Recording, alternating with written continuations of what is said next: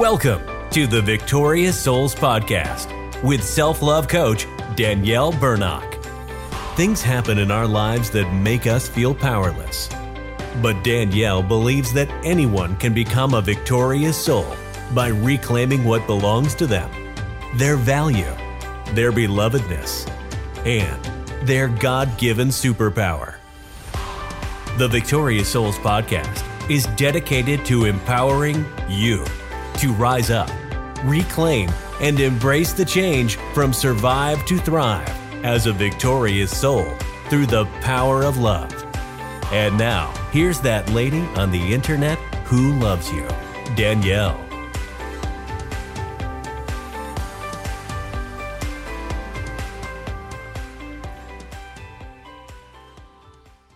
Hello.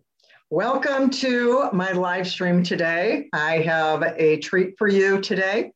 I'm going to share with you my new friend, Lynn Barrett. She is a retired teacher, principal, and pastor, and also an expert on dissociative identity disorder, also known as DID.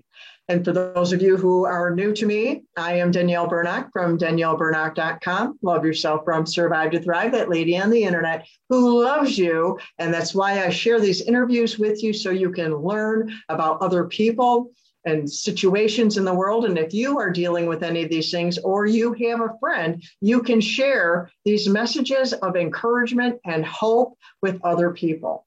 And so I'm going to bring my friend Lynn in here so you can meet her. I'm so excited for this today.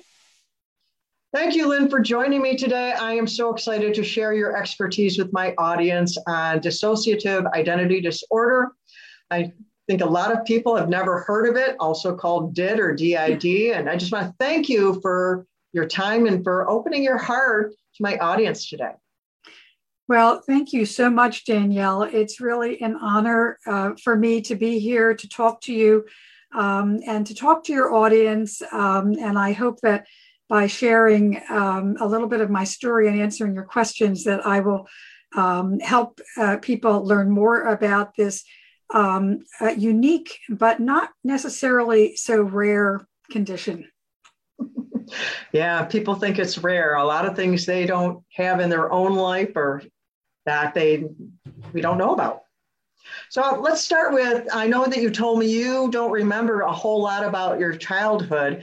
So what was your life like before you got your diagnosis of DID? Sure, I'd be happy to talk to you about that. I will just touch back on my childhood that I don't have a lot of concrete memories. I do remember as an adolescent feeling very defective and very unsure of myself. I never dated because my lips trembled when I was around boys. And so I pretty much kept to myself. But I did manage to create a nice life for myself. When I was a junior in college, I met a man that seemed to be a nice man, and he and I fell in love, and we got married, and we had 4 wonderful children. And he was becoming a college professor, and so I was the proverbial stay-at-home mom, and nothing was more important to me than my children.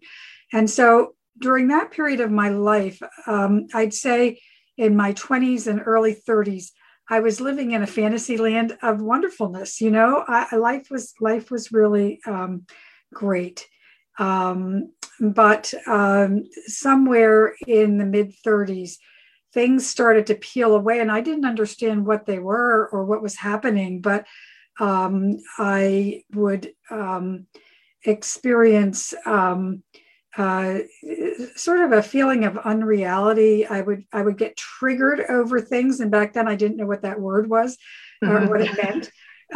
But you know, for instance, when I went to school to become a teacher, and this was after I'd had children, and they were still relatively young, but I was going to school for my certification, and my supervising teacher didn't like what I was doing. And so instead of just rolling with it, it just peeled me apart. And I felt incredibly exposed and incredibly defective. And I felt like I was a fake and I shouldn't even be doing this. Wow. So my life was really lovely for a while, and then it started to be not so lovely. And I didn't understand why it wasn't so lovely. And my wonderful children were starting to have some issues of their own. And my husband, who is my ex-husband, was not home nearly as much as he used to be. And so I was trying to hold the whole bowl of wax together by myself. I did learn that he had an affair, and that blew me apart. Now, I want to say that learning that your husband has an affair will blow any woman apart, and for a man to learn that his wife is having an affair will blow a man apart. So many of these things that were happening to me happened to many people. And I kept thinking, why aren't I handling this better? Why can't I manage this? And yet I couldn't. So that's the bottom line, is that I was having a really difficult time managing my own inner turmoil, which felt like chaos, and the issues that having of being a single parent and having an ex-spouse who was very, very mean at that time. He was very angry at me because he was having an affair. And that doesn't make any sense. Well, you'd have to ask him about that question, but I'm trying to just build the sense of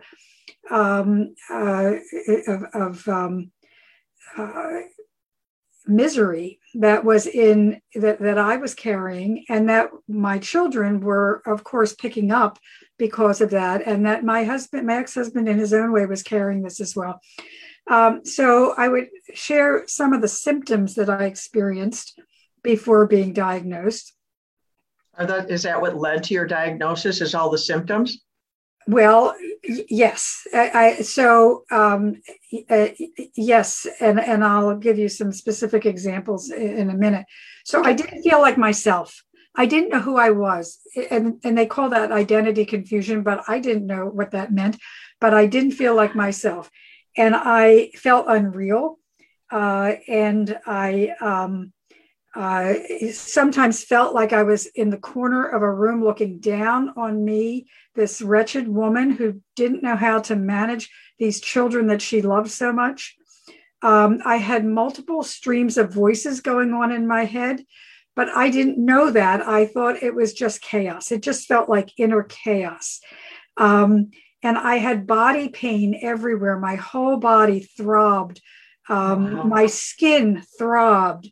I didn't know what that was all about, but that's what we call body memory. It's holding decades of memory of hurt and harm that happened when you were a very young child. But I had no idea what that was. Yeah, like that book, The Body Keeps the Score.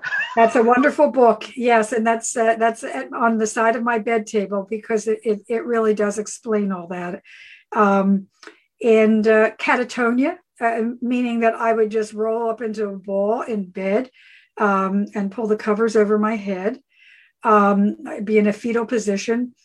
I worked so hard for my children to make their life more stable because of the divorce, but I appeared to be very ineffective with that. And they were having myriads of issues as well. And although my ex-husband loved them very much, and he did do things with them, he did everything he could to make it hard for me to do for them what needed to be done. I had suicidal ideation, and I attempted suicide once.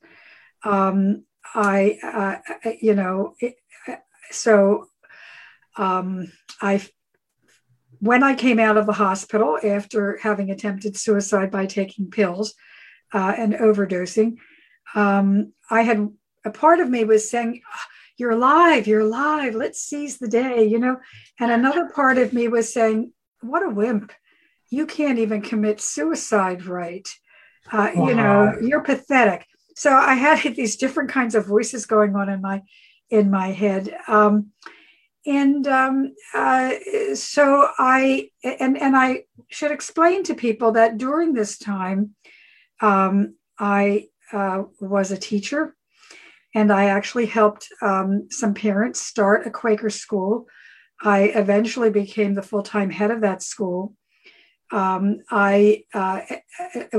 I knew that my husband and I were going to divorce, I moved into public education because I knew I needed to make a better salary. And so I was an elementary school teacher, and then I went on to become a school principal. So I want you to How are you able to that's hold the thing. down these kind of jobs? That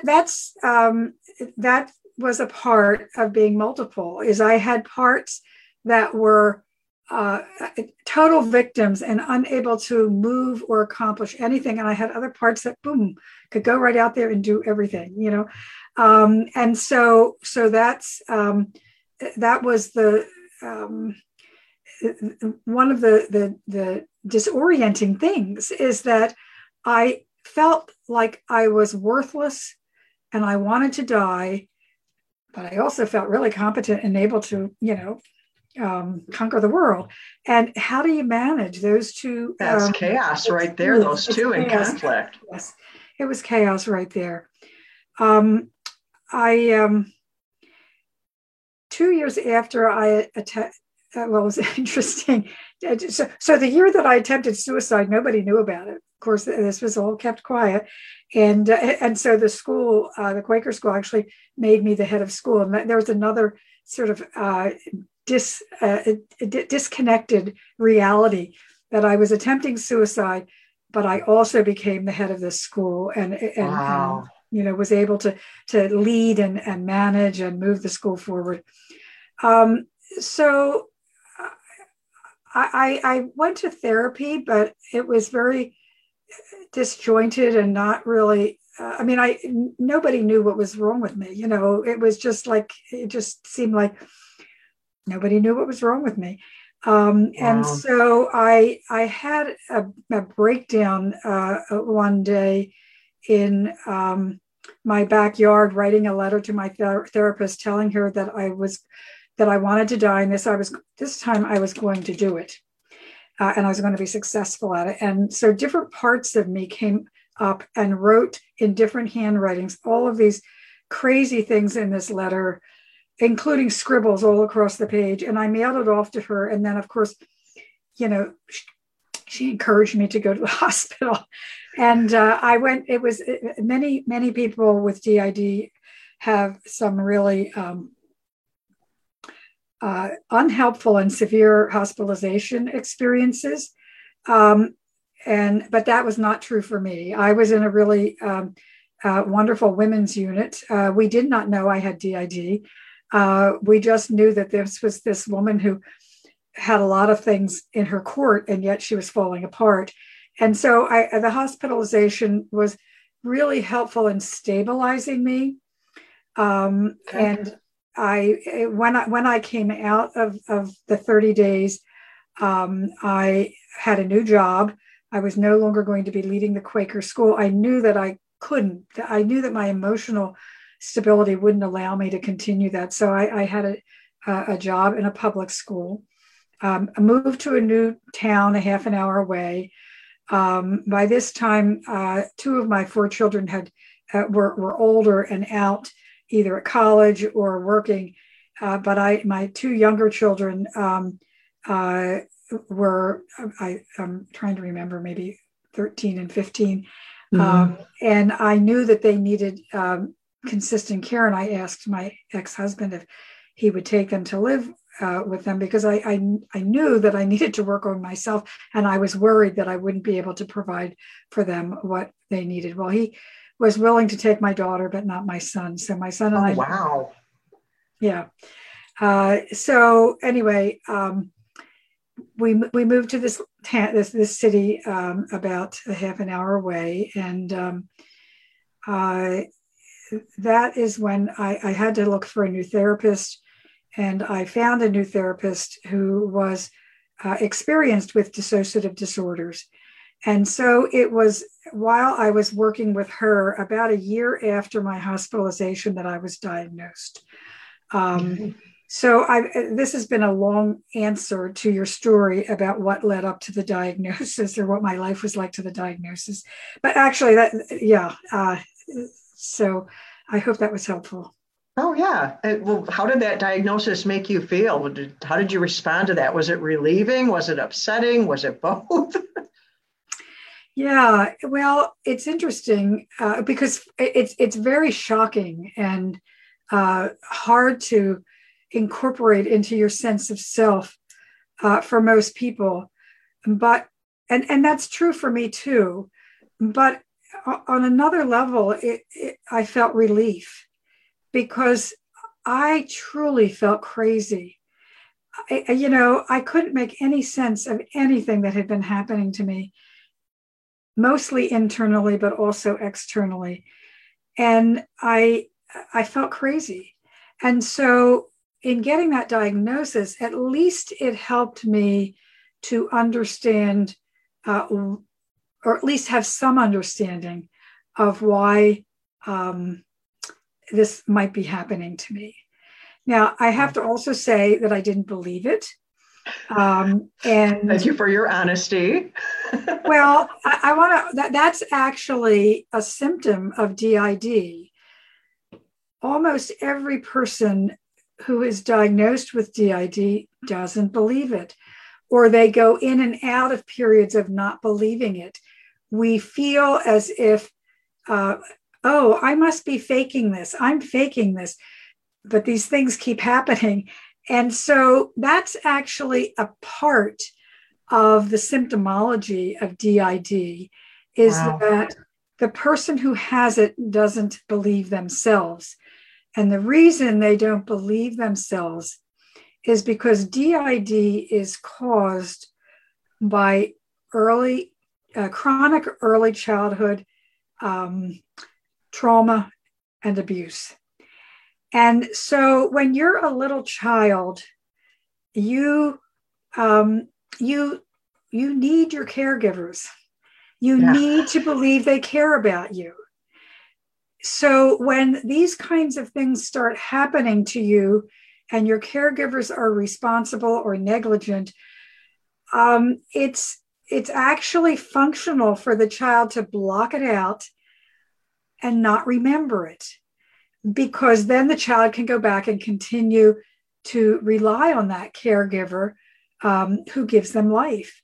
And it's very disconcerting or disorienting for a very small child, of course, to have a caregiver who loves them and who also abuses them. How do you put those two things together? It's really hard. And so that's why what happened in early childhood is functional and important in early childhood, that we responded in that way, but it's dysfunctional and totally unhelpful as an adult. So we have to unlearn all that. So part of what we had learned as a child was to not believe those things. Those things didn't happen, And so I want to pause here and just draw attention to my audience. I want to pause on this moment of how that disassociation is a normal, functional response for a child, not as an adult, but as a child. And that's a reason why many people don't remember certain things from their childhood, because it was a normal, functional response. So anyone watching, listening, you have giant parts of your past that are missing. I implore you, look and see if there's a reason so that you can heal. Thank you for emphasizing that. Yes. I try to do that in the things that are real important, because we could just be talking and people can miss it because, we get involved in the story and it's like, no, there's a point to this. And so many people suffer because they don't remember. And so they think they don't remember, so it doesn't matter. But you have side effects to what you don't remember. Exactly. And that's what we need to focus on is, that's how you found your diagnosis, is you had all those side effects, came forward to the point where finally you found someone who could put the puzzle pieces together and say, aha, this is what we have. And still you had to struggle with taking ownership of that truth because part of the dysfunction didn't want to believe it. That's right. I remember you told me in our talk before we did this about your relentless drive to know yourself, and that's how you heal. Why don't you share with us how did you heal from this, and how can other people heal from this? Thank you. If you want to go into more of what actually is DID, you also called it a hidden disorder, but I think we kind of touched on that without the little title, but maybe we need that little title of hidden disorder because we need to bring things to the light because people can't heal what they can't see. Well, I want to go back to what you said about how I wanted to know myself. And to bring in the faith piece here just a little bit, because I had been born and raised an atheist. My father had taught me that people who believe in God are either stupid or weak. And of course, I didn't want to be stupid or weak, so I didn't believe in God. But it was over this time that I began to viscerally and emotionally need God, even if cognitively I couldn't believe in God. And I found that of course, I learned the Serenity Prayer when I was in the hospital. And I took the Serenity Prayer, which is, and I hope I don't mess it up, but God grant me the serenity to accept the things I cannot change the things I can, and the wisdom to know the difference. And I changed that for me. And it was, God, give me the courage, the strength, and the wisdom to know myself and do your will. And I didn't even believe in God when I created that prayer, but I prayed it over and over again. And it was so very important for me during my time of healing. I want to mention the altars, because that's another symptom, and it's the one that gets the most press. It's the most sensationalized part of DID. Right. Before we get into that, can we back up just to one of the things that you said? Because some people might not know the meaning of one of the words you used. You said that even though you didn't have the cognitive ability to believe in God, you needed him, you said emotionally and viscerally. Yes. Viscerally is that internal stomach, gut, and that's the physical response to our emotional need.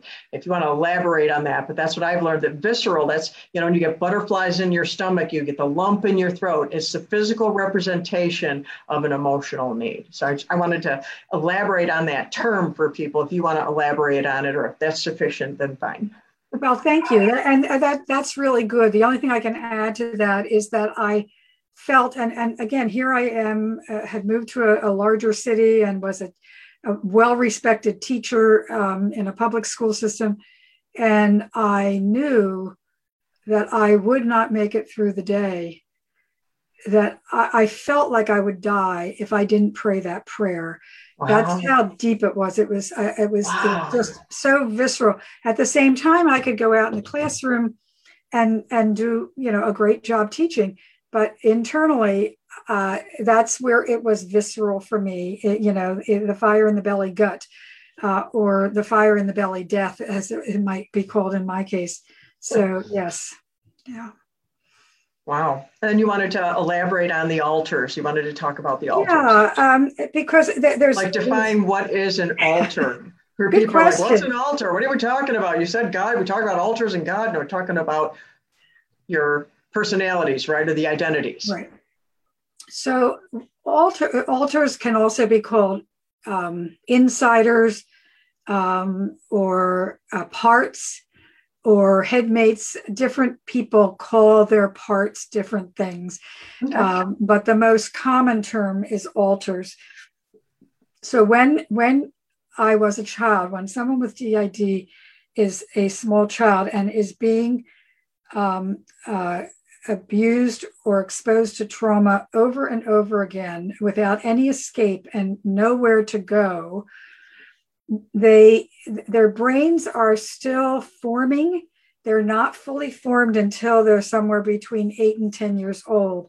So in that time from birth to maybe 7 years old or whatever, the brain has the capacity to actually cordon off some cognition, cordon off some memory.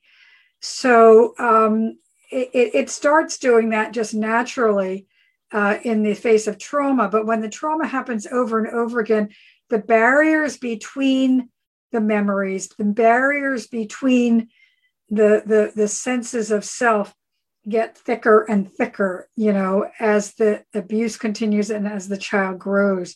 So that the child so the child who crawls up into his lap and is hurt hands the memory and the pain to someone else, so that same child can crawl up on his lap and get hurt again, because the child also needs the comfort of knowing that this person is there and will protect them, and because the child needs to have a caregiver.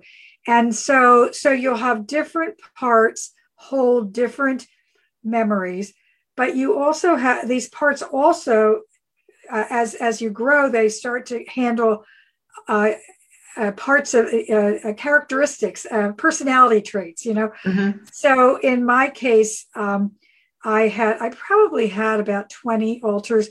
I am publishing my memoir, which will be published on January 3rd, 2022. And its title is Crazy: Reclaiming Life from the Shadow of Traumatic Memory. And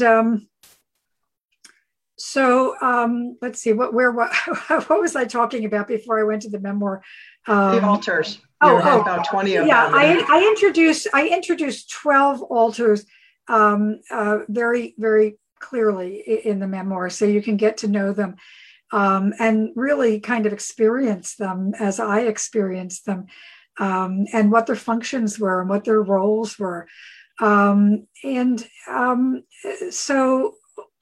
Most people who have DID have what we call covert DID.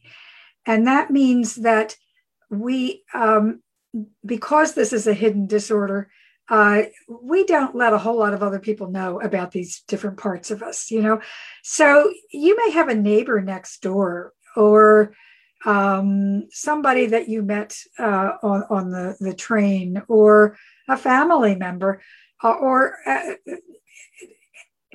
you might know people who have DID and have no clue that they have it, because unless you are very intimate with them, they are unlikely to reveal that to you.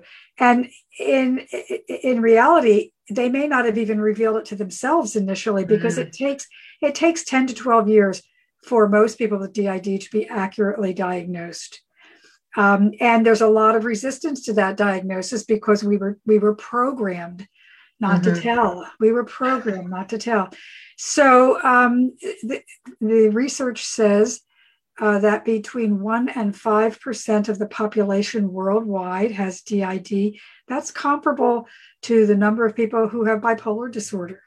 Wow. But we hear about bipolar disorder. The only time we hear about DID is usually when it's sensationalized. So most of the time, you're not going to know that somebody has it unless you are very intimate with them, if you're married to them, or a deep, deep, deep close friend. It's nothing for you as an individual to be afraid of. The idea that DID people are violent is a misperception. Usually people with DID, if they are going to be violent, are violent against themselves, but not against other people, because our default mode is to become a victim ourselves, So we're not likely to be, I won't say it never happens because I'm sure it does, but it's rare that we become perpetrators because we're so busy being victims, really. So it is nothing to be afraid of. You can't fix the person with DID, but you can be a listener and you can be a support person and love them, and you can encourage them to get treatment because I hesitate to say you can never heal without treatment because everyone is different, and there probably are some people out there who have achieved a level of peace without treatment. But I would say that for most of us, we need trauma-informed therapy and real significant support and help during the most difficult time of treatment. So, right, yeah. You had mentioned two different ways of healing. You said that you healed one way, but some people heal another way. Can you elaborate on those two different ways that someone can heal from DID? Sure. It's not exactly two different ways, but it's two different endpoints.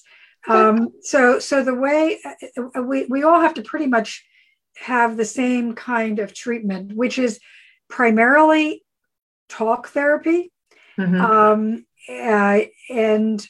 with a therapist who is willing to work with your alters, who is not afraid of your alters, who welcomes them into the therapy room, and who wants to hear their stories, because that's how you heal. Because as your alters tell their stories to someone who is safe and gives them reality checks, then gradually the walls of dissociation between the alters lower, and they and then you get to know each other. You get to know your alters. You get to know who this is and who that person is, and your alters may disagree with each other sometimes, and sometimes they're really supportive of each other. All of them exist in order to save your life. They exist in order to save our lives, and so we have to learn to love them, even though we're really ticked off that we even have this disorder and that they are screwing up my life. These are the things we say to each other when we have DID friends. You're being real. You're being vulnerable. Yeah. You're sharing the raw thing. And I appreciate that because people need to hear that, because it's not like, oh, you go to therapy, all done. No, definitely not. And ultimately, in the end, we have to love our alters, because when we love our alters, we're loving ourselves. Yep. And then, to love yourself. So when that happens, then there are two different tracks. So everyone with DID has to go through that. I would also note that there are medications for secondary symptoms, for anxiety and depression and so on and so forth. But there is no medication that simply addresses DID. The only thing that addresses DID is having those sessions with your therapist about and with yourself, to hear what your alters have to say. So that's how we heal. But that's a validation of what really took place. Yes, because the alters have all the different stories. So it's the validation of what really took place, the validation of this story, the validation of this story, the validation of this story. Then you can put the puzzle all together, right? That's right. That's exactly right. And so what happens, which is actually, I'm going to jump in with something I didn't prepare you for. But this is the third phase of treatment. And we didn't talk about the first two, but the third phase of treatment would be sort of integrating all this information together so that you as a person know everything and everyone knows everything. And for some of us, we go ahead and our alters integrate into one. They call it fusing. I don't like that word, because my alters are still there, but they trust me. And so they rarely come out and, say anything or do anything. I face things as one person, but I have, so Mike was the one who carried anger. So I still have that, I can feel it when Mike's getting angry inside of me, And, Laura was the professional who could handle anything professionally. So, hey, she's out here talking to you right now, but she's not, because it's me, because we're not separate anymore. We're all one. But some people choose to remain separate in parts, and we call that functional multiplicity. And what that means is that all the other symptoms of abuse and dissociation have been healed, but the system, which is what we call the whole collection of alters and how they relate to each other, the whole system has decided that they do not want to integrate, that they want to, or they do not want to fuse, that they want to remain separate but collaborative. And so there again, you might have someone who's not in therapy anymore, who's high functioning, and who still has parts, because they've chosen to do that. In my case, it really wasn't my choice. My parts integrated on their own, very, very organically and gently. And wonderful. We had some conversations about it, and I was trying to encourage them to do that, and some of them were resisting. And then I went to Martha's Vineyard, and there it just happened, and so. So the treatment is the same, or mostly the same, for most people, but the end result can be different based on what their choices are. Okay. Well, we talked a little bit about something I just realized, and we didn't get to like the end of that. You mentioned about how the faith played a part in that, but then you ended up becoming a pastor. How did you go from I don't believe in God and I have to pray this every day because my gut says so, to becoming a pastor? What was that journey about?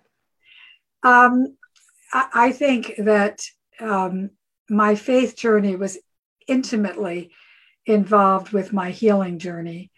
As a small child, I yearned for God. But I couldn't believe in God because my parents didn't, and you just don't when your parents. Yeah, you got to do what they say, right? They said you don't want to be stupid and weak, so. And and your parents are a sort of God for us when we're little. We look to them as being the creator, the giver, the carer. I mean, that's who God is. They're bigger than us. They're in charge of everything. That's right. Yeah. And they can take out retribution on us too. But I want to say that my journey into atheism through my parents was authentic. I mean, it was a real search, and I became an existentialist after I read Jean-Paul Sartre. And, I had all these thoughts in my head, and I don't believe in God. And then I married my husband, and he was an ex-Catholic, and he didn't believe in God. So we had this little godless family. And I did start towards the end of that marriage, before I knew he was having an affair, but still, while I was, I'd started to feel some, I can look back and realize that my sense of self was starting to peel away, but I didn't know that. And I felt like I started to feel uncomfortable with, I still was an atheist, but I was uncomfortable with sort of the negative ways that my family talked about people with faith. And it was just a very slow thing. I told you about my one prayer. The prayer I prayed before that was really in the beginning, before I had no idea that God answered prayers. I just prayed, God, give me strength, give me wisdom. God, give me strength, give me wisdom. That was just to stay alive. That was just to cope with every minute of every day. Wow. But about a year later, I looked back and I thought, I am getting a little stronger. And I think I'm a little smarter now about some things. And is God answering my prayers? I was really stunned by that, but I still didn't believe in God. I couldn't go there. And so I was hired by a group of parents to start a Quaker school. So they interviewed me a number of times, and we really connected. And I knew they wanted the kind of teaching that I could provide, and I thought they might offer me the position. So after one of the interviews, I said to them, I need to be honest with you. I really, I've loved interviewing with you, and I hope you offer me the position. But you need to know before you do that, that I don't believe in God. Well, these women and men looked at me and they said, in different ways, they said, that's just fine. We know that you have a spirituality that will help our children grow. Don't you worry about that. So I went away. Wow. And then I think the next week they offered me the position. So I was so Quakers believe there's that of God in every person. And Quakers also sit in an hour of silence every week, a contemplative space out of which people will sometimes share and speak words from God. And it was the perfect place for me because I wasn't capable of believing in any doctrine or dogma at that time, but I needed a place to heal. And I would tell the children every week in meeting for worship that there's that of God in every one of you, because that's what Quakers say. And, after about a year of doing that, I thought to myself, I don't feel like I'm lying. I feel like I'm telling the truth when I say that. So these little things just started happening and happening. I became very involved. I did receive my faith as a Quaker. And then a number of years later, I wanted to experience more liturgy, a little more form to my faith. So I had become a principal then. My son had moved back in with me, and my daughter was nearby, and my other two children were nearby. And so things were getting better and better. And I just walked. I always laugh and say this. I chose the church I went to for deep theological reasons. Basically, I didn't know anything about church. I just looked around my neighborhood and found the biggest church I could find. And I could walk to. And I walked down there, and it was the United Church of Christ. And I was like, wow, there was a beautiful service, and the pastor's sermons were just spoke so directly to me. And so I stayed there, and, I started to become involved in the church, and I went to retreats. I led retreats, and eventually I took classes, and eventually I prayed myself into seminary. And it's a much longer story than I'm sharing with you, but that's sort of the quick outline. Oh, thank you. That is fascinating. It's like, it amazes me the grace and gentleness that God reaches for us with. Yes. In my book, I called him the pursuer because I tried to prove he didn't exist because of all different reasons. That's not the point, but if he's the pursuer, he didn't give up on me. And his gentleness, his grace, and he gave you those visceral things, and little by little, because he knows where you were, what you needed, and met you right where you are. And that's something I want to offer up to my audience. Wherever you're at, God loves you. Pray whatever prayer you can come up with, just like how Lynn did. You don't need to mimic anybody. Just reach for him and he'll reach back because he loves you. And he does miraculous healing things. Sometimes it takes longer than other times, but we get there, right? You got there. You'll be still working on. Life is a daily thing. It is. So how can people connect with you and tell them the name of your book again? The name of my memoir is called Crazy, Reclaiming Life from the Shadow of Traumatic Memory. It's published by Kohler Books, and it will be released on January 3rd, 2022. It is actually on pre-order on Amazon and Barnes & Noble online right now. So if you're interested in it, you can go to their sites and put the name of the book in, and you can find it. You can also go to my website, www.lynnbarrett.com. I'll spell that for you, www.lynnbarrett.com. And you will find a lot more information about me and what I offer. You'll find about my book. Can read some reviews of it. So I've just started a promotion this week where anyone who pre-orders and emails their pre-order receipt to me, the first 50 people who do that will get a free tote bag that has a picture of the cover on it. But you have to go through my website in order to do that. Okay. The other thing I'd like to share, Danielle, is that I have been on my website is a weekly blog about living with DID and what it's like. It's meant to be informational and inspirational, to hold out hope for people who are really in the depths, because I might look like I'm great right now, and to be frank, I am.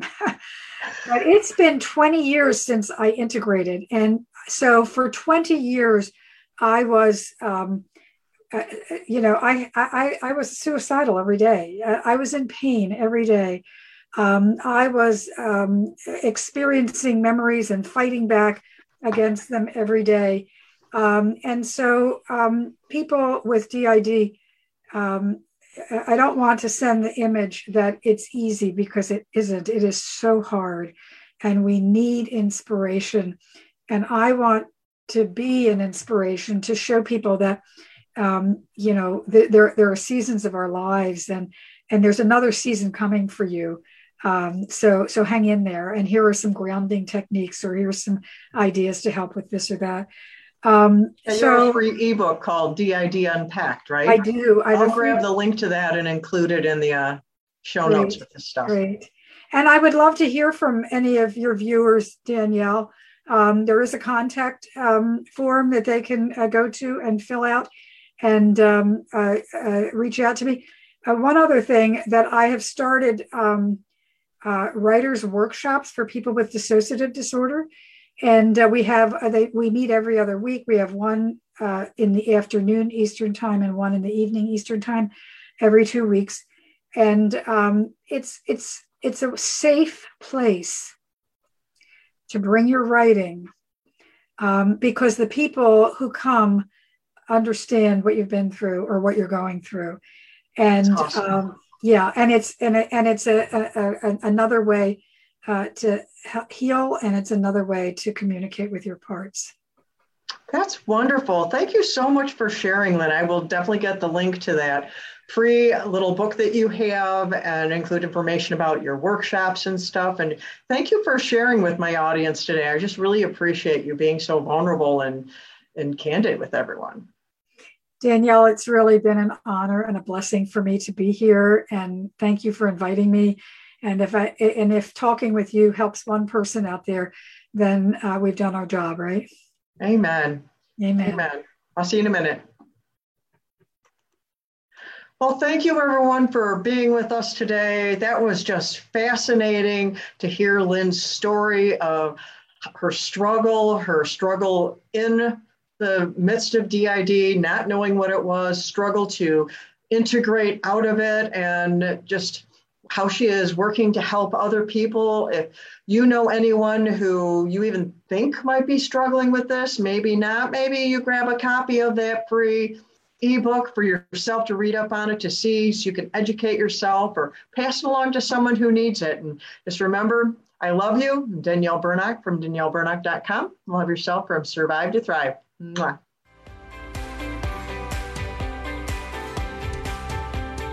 Thank you so much for listening to the Victorious Souls Podcast. You matter, and you are loved. We'd love to connect with you further, so please visit us at DanielleBurnock.com and grab a copy of Danielle's free audiobook. And remember, only you can change your life. No one can do it for you.